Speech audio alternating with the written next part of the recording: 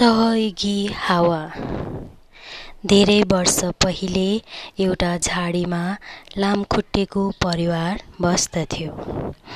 त्यसमध्ये सिस्नी नाम गरेको लामखुट्टे ज्यादै घमण्डी र दुःख दिने खालको थियो। एक दिन सिस्नी खुसी हुँदै बाहिर घुम्न निस्कियो। घुम्दा घुम्दै अचानक बाटोमा एउटा हात्ती देख्यो। सिस्नी एकदम खुसी भयो। हात्ती बिरामी भएर बसेको थियो। ऊ यता उता हिँडडुल गर्न पनि नसक्ने भएको थियो।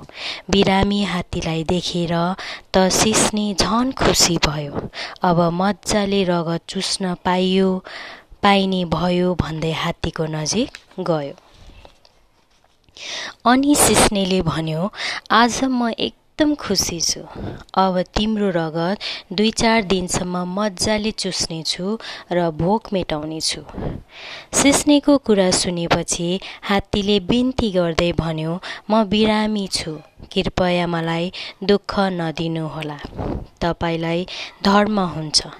तर घमण्डी सिस्नी हात्तीको कुरा सुने पनि नसुने झैँ गरी हात्तीको रगत चुस्न थाल्यो र हात्ती दुखाइले रुन थाल्यो। हात्तीको दुःख र पीडा देख्न नसकेर हावालाई एकदम रिस उठ्यो। हावाले सम्झाउँदा पनि लामखुट्टेले टेरेन। सिस्नीसित रिसले चुर भएको हावाले त्यसलाई फू गरेर उडाइदियो र सिस्नी रुँदै कराउँदै भाग्यो। अनि हात्तीले आनन्दको सास फेर्यो। त्यसपछि हात्ती र हावा सँगै मिलेर बस्न थाले। दुःख पर्दा एकअर्कालाई सहयोग पनि गर्न थाले। धन्यवाद।